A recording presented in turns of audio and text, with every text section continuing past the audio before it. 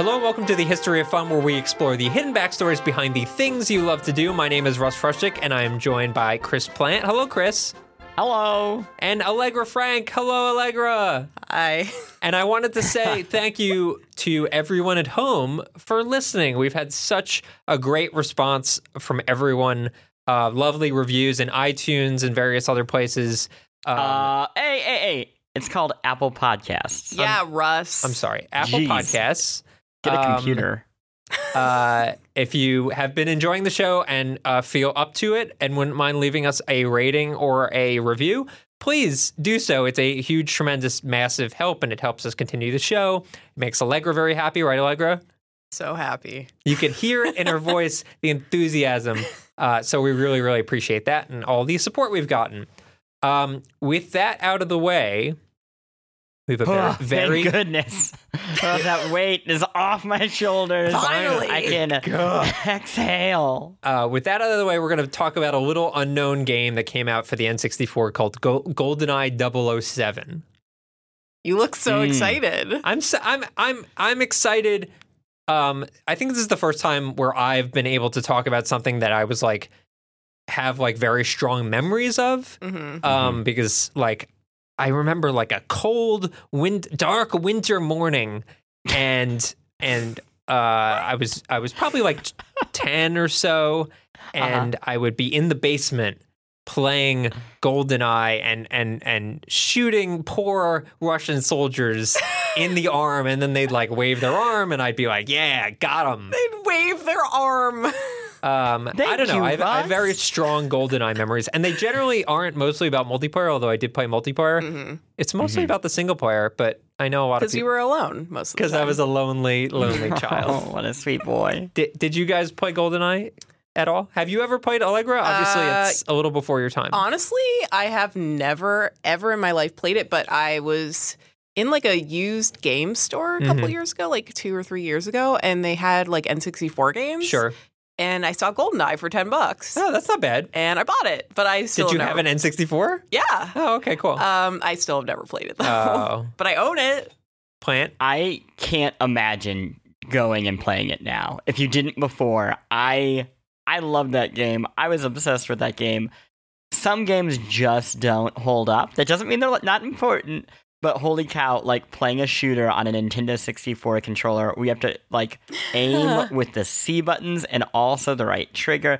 It is a messy, messy game.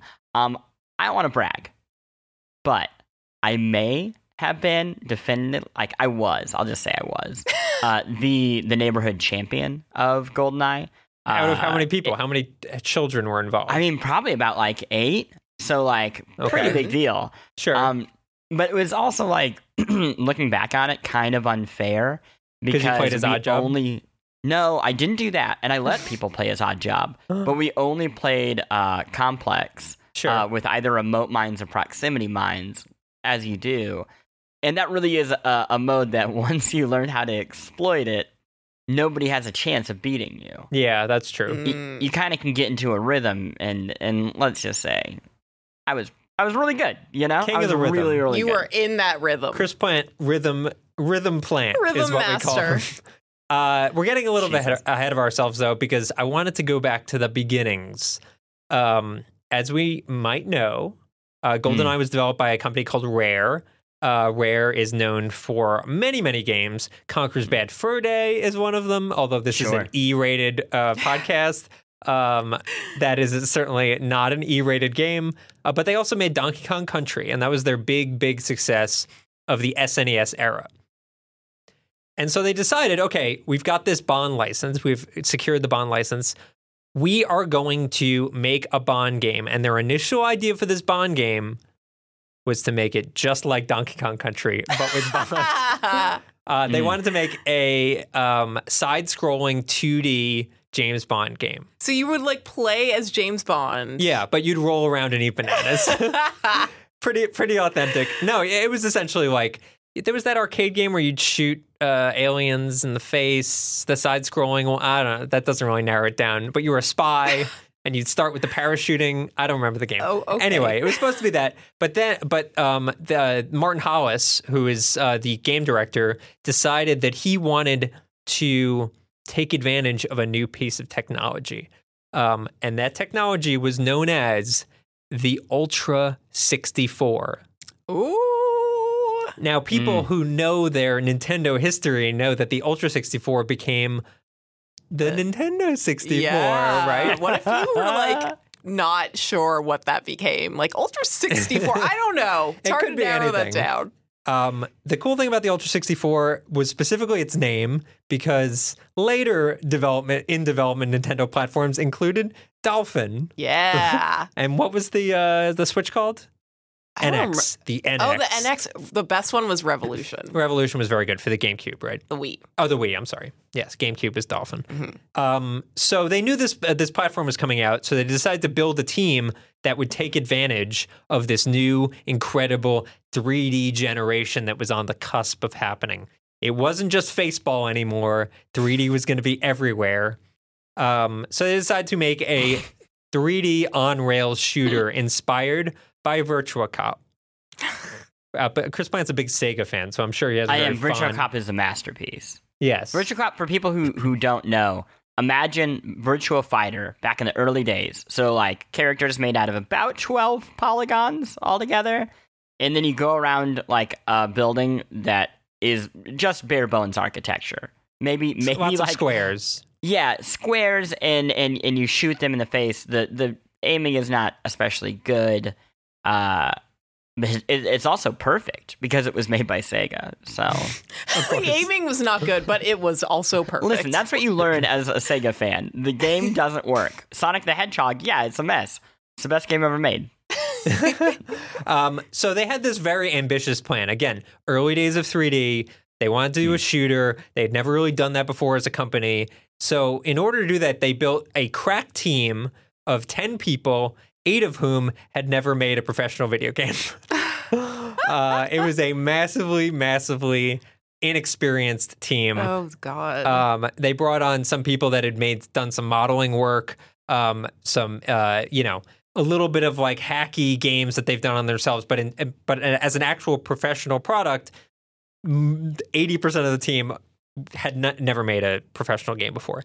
So this was their first time, and it sort of seemed like it was going to be a disaster from the outset.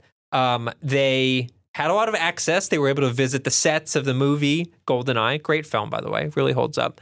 They were able to visit all the sets, but as they were starting to develop, they realized how long this project was going to take. The first year and a half, they didn't even have the specs of what the N64 was going to be like. Wow. They had no idea. So there was a lot of X factors that they didn't really know how to fill.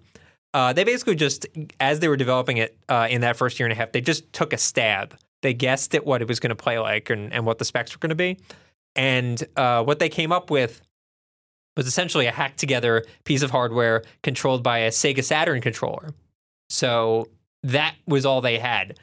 Unfortunately, when they finally did find out what the specs were from Nintendo, it was about 75% less powerful than they thought they were going to have. Oh, no. Yeah, it was a big disaster. Carl Hilton was one of the designers. He spoke to a Now Gamer, and actually a really good retrospective, which is no longer online, but you can read it on the Wayback Machine. He basically said that color textures cost a lot more in terms of processing power, and because they were trying to cut down all of the high processing power stuff just to get it jammed onto the N64, they ended up making almost all of GoldenEye in grayscale and then using like a little bit of tweaks to like add some green for the jungle and stuff like that. But when you think back to GoldenEye, it is like a lot of blacks and whites and grays. Like all of the maps are like very simple, and that's just because they were like super, super easy for them to actually get them working. Unfortunately, that didn't really end up great for the frame rate, which, again, I know you haven't played it, Allegra. Plant, you remember. It does not run great. No, but, like, that's, again, a thing of back then, nothing ran great. So yeah, that's true. Frame rate was so far from our minds, it was just like, oh, this is just how games feel. Games feel slow. Unfortunately, when you go back and you, like, it's like you tasted, like, True Coke Zero. I'm trying to play to Allegra here. And then you go back and you try like Diet Coke, and it's like, what? Why would I want this? I have the greatness already. I've never had either, but I just feel like I'm connecting with the youth right here. You are. I completely understand now, and I am just as devastated. I'm glad we could connect things for people. So obviously things are not working great. They're also running to an issue with delays, specifically that they are risking the potential to come out with GoldenEye 007, the game, after the next Bond movie comes out. Tomorrow Never Dies came out after GoldenEye in 1997. And at this point, because the game had been delayed about a year and a half, they were really getting close to the point where like the new Bond movie was going to come out and then this game was going to happen. That was like for a super old Bond movie that no one really remembers at that point. It was bad, but something saved them. And that thing was Super Mario 64. I guess it was just called Mario 64? Super Mario 64? I think it was Super Mario 64. Yeah, it was called to be clear, Mario. Super Mario 64. Got it. Perfect. Before that came out, obviously for me and a lot of other people, it was a kind of a revelation. Mario 64 was like a big deal. And even for the GoldenEye developers, it was a big deal because they realized, we can make, hey, speaking of great frame rate, by the way, Chris Plant in Mario 64, just saying. But they saw this game and they were like, got him. We can make a 3D game that's like a little more involved than just like, wow, like a gimmick of, you can explore 3D environments. So after playing that, they started adding things like objectives and like AI that you would follow around. She's going to hack this thing while you defend her, stuff like that to make the gameplay a little more involved than just like go from A to B while shooting everyone. That really started them on this sort of they were making a lot of progress here with not only gameplay but also just like getting the technology working in such a way that like they were finding ways to cut down on the resource spend. So because they were so late, they started reusing a lot of the assets that they'd already made because it meant, hey, we can just copy and paste. The radar in multiplayer, there's like a little radar disc. And if you look at it, it actually looks kind of weird on one side, like a little bit blurry. And it's because they just used the texture of an oil drum for the radar, which is kind of neat. They did a lot of work to kind of just constantly reuse whatever assets they could, which is a very common tactic now in bad games. But I don't think GoldenEye got a lot of crap for it in the past. Can I ask a question about this period of time? Sure. And like you can confirm this. This is a rumor that I've always heard. Yeah.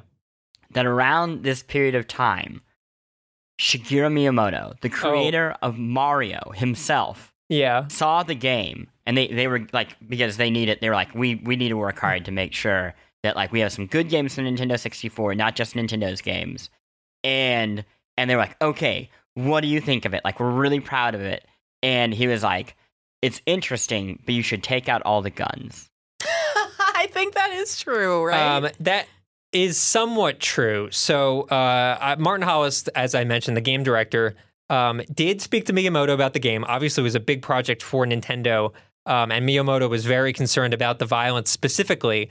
I have a quote here from Martin Hollis, who reported by The Guardian, who said, speaking of Miyamoto, he suggested it might be nice if, at the end of the game, you got to shake hands with all your enemies in the hospital.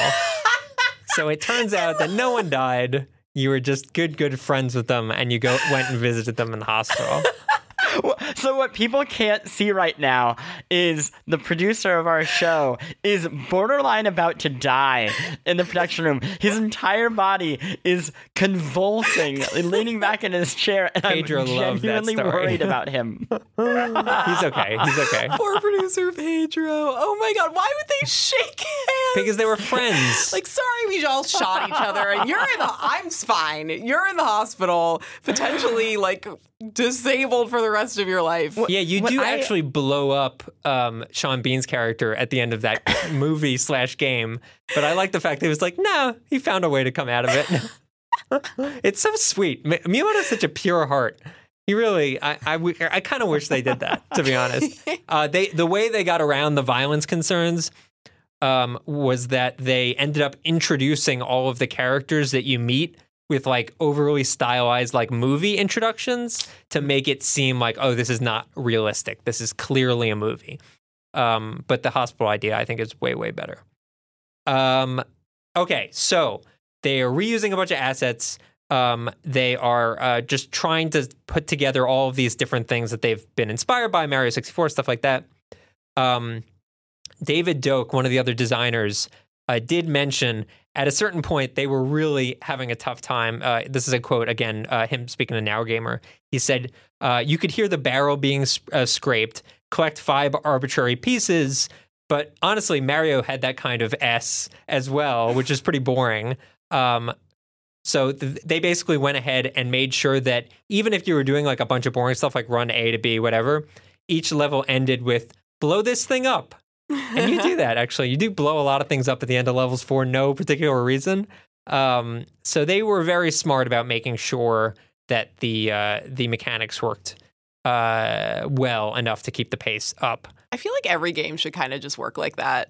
Like Miyamoto does not agree with you. No, but I mean, like, you just kind of run toward some end goal, and then you just blow a bunch of stuff up at the very end. Yeah. What do you think, Plant?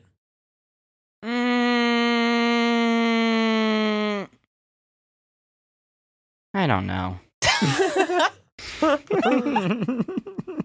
We spoke briefly about some of the poor soldiers that you meet and shoot throughout the game. The game was actually really innovative for AI. Specifically, the idea of a stealth shooter was like very much in its infancy. This is before Thief, like right around the same time, but slightly before Thief came out. So stealth shooters were like really not a thing.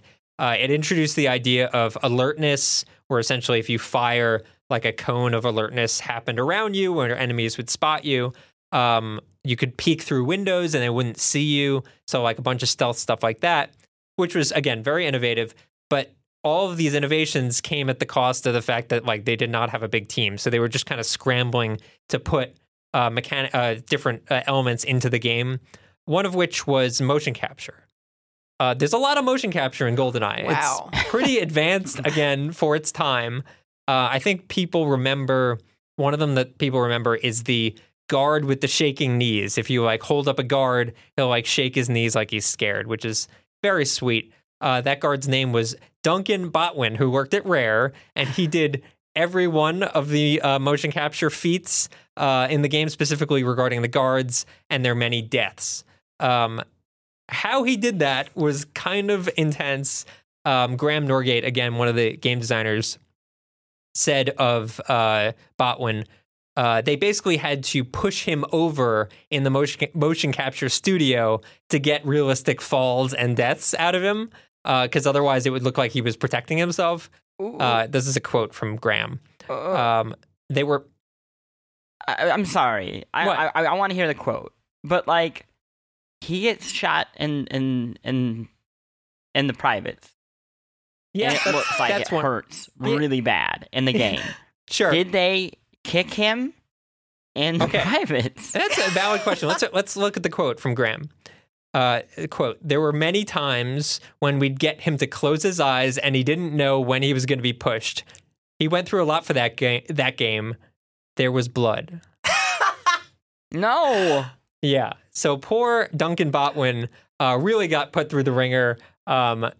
Did he volunteer for this? Well, I mean, I would do it. You would? I don't know if I would do it knowing what I know now and all the brutality that was involved, but like you wouldn't want to like do motion capture for a game. That seems like it'd be fun. Not if I'm like getting punched in the nuts and there was blood. I don't have any indication that he was actually punched in the nuts, although it is a very convincing performance, almost to the point where I think he deserves some sort of award for that. Okay. Yeah, Unless I mean, he was it's a punched little in the over the nuts. top. It's like a little Jerry Lewis at times. You just said like it was every super character's realistic. like, whoa, whoa, whoa, whoa, whoa. Like, you could add that sound effect to every death, and you'd be like, yeah, that sounds about right. Yeah, but don't you think, like, in that early, like, they did not have a lot of, like, facial detail. You needed, like, a very campy... You really had to sell it. A pantomime, if you will. Yes, exactly. You had to really go over the top. But all that technology of like shooting a guy in the foot and then like him reacting to that, that's like all super new stuff that GoldenEye totally broke new ground on, which is very, very cool. So getting closer and closer, they have dumb ideas for the game's development, one of which was that in order to reload the gun, you had to pull the rumble pack out of the back of the gun and slam it back in. What? Which from like a tactile sense is kind of cool. Yeah. This isn't that unusual, too, because think about like every current VR shooter. Like every VR game is like, and then you have to manually clean the gun every 15 shots. And once you've cleaned it, you have to rebuild it.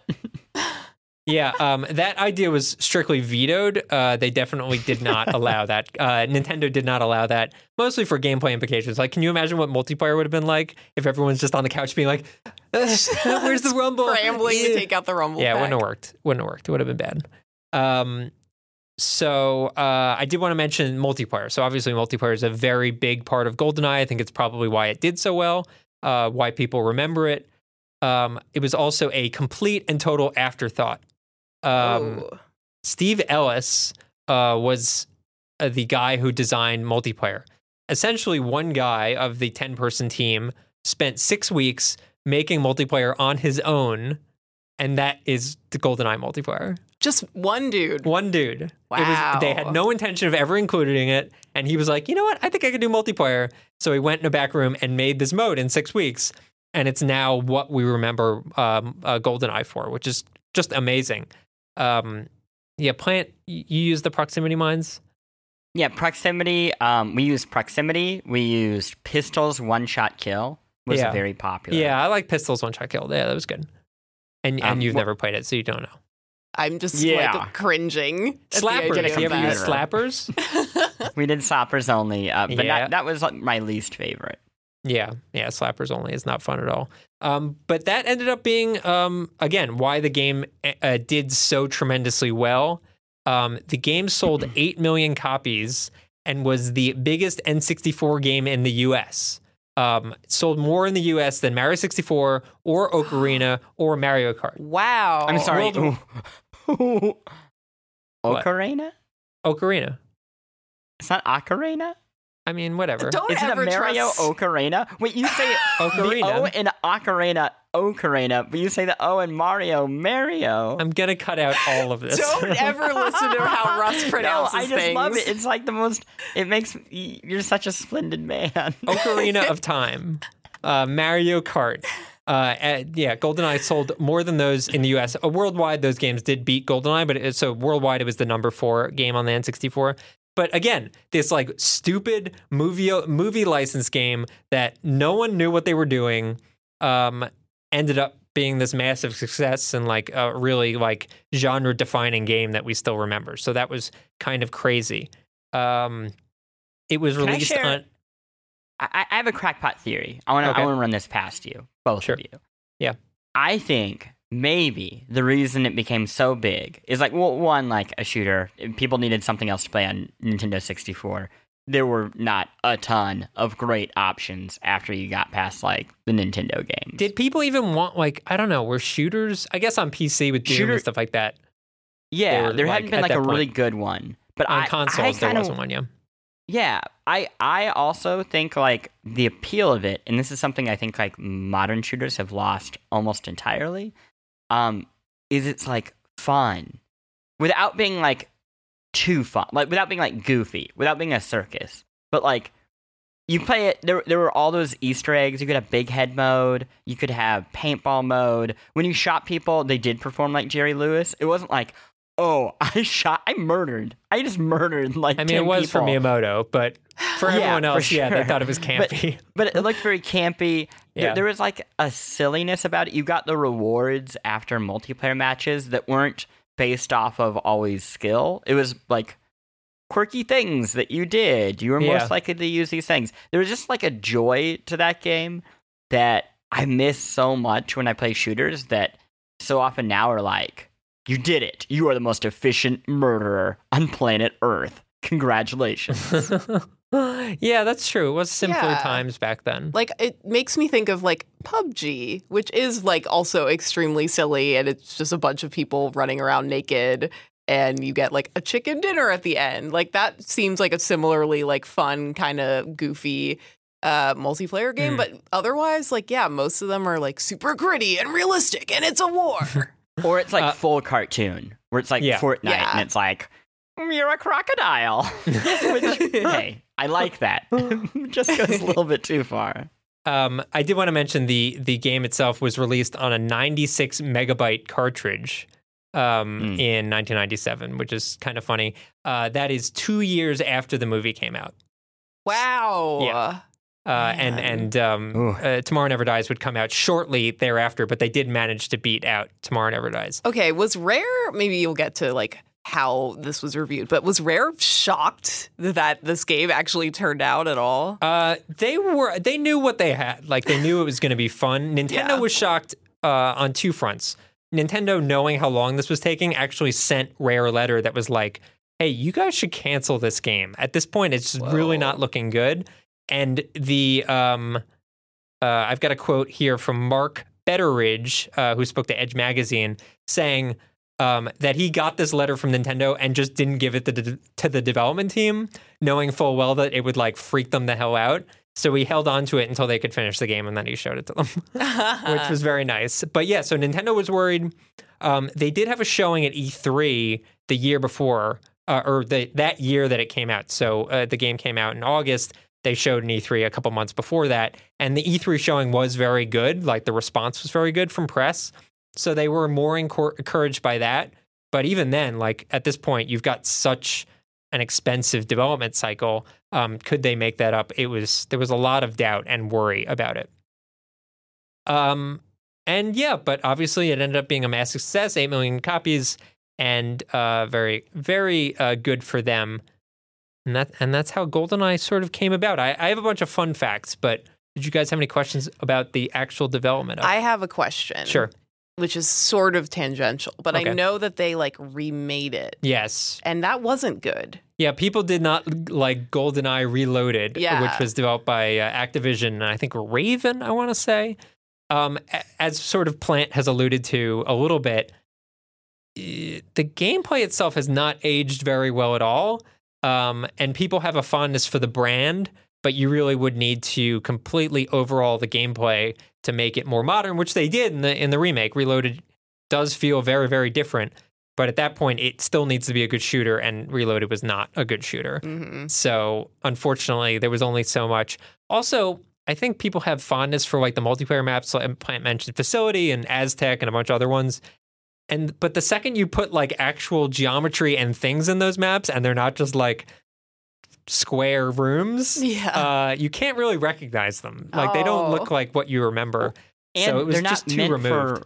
there's like no verticality. And there is kind of, but they're not meant for verticality because the aiming Yeah, you is couldn't aim up, pretty really. flat. So yeah, the game changes very quickly once you make it easy to actually aim up and down.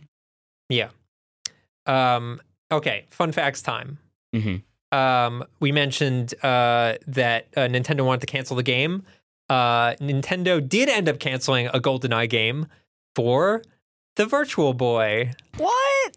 There was a Virtual Boy in development, a GoldenEye game that was in its process, so much so that there are screenshots of the game that exist on the internet right now, but it was canceled. It was a racing game, which Does that is make sense? just what everyone wanted. Was Rare making that too? No, that was a different studio. It was very red, as all the Virtual Boy games were. And I don't know a whole lot more about it. The internet has sort of lost the thread apart from those screenshots that exist. But yeah, it was canceled. It never came out, mostly due to the Virtual Boy being a total disaster and not due to people not wanting a GoldenEye game. This fun fact doesn't really relate to the game itself, but I found out and was so pleased by it. So the movie GoldenEye had a theme song, which was written and performed by Bono and The Edge of U2 fame.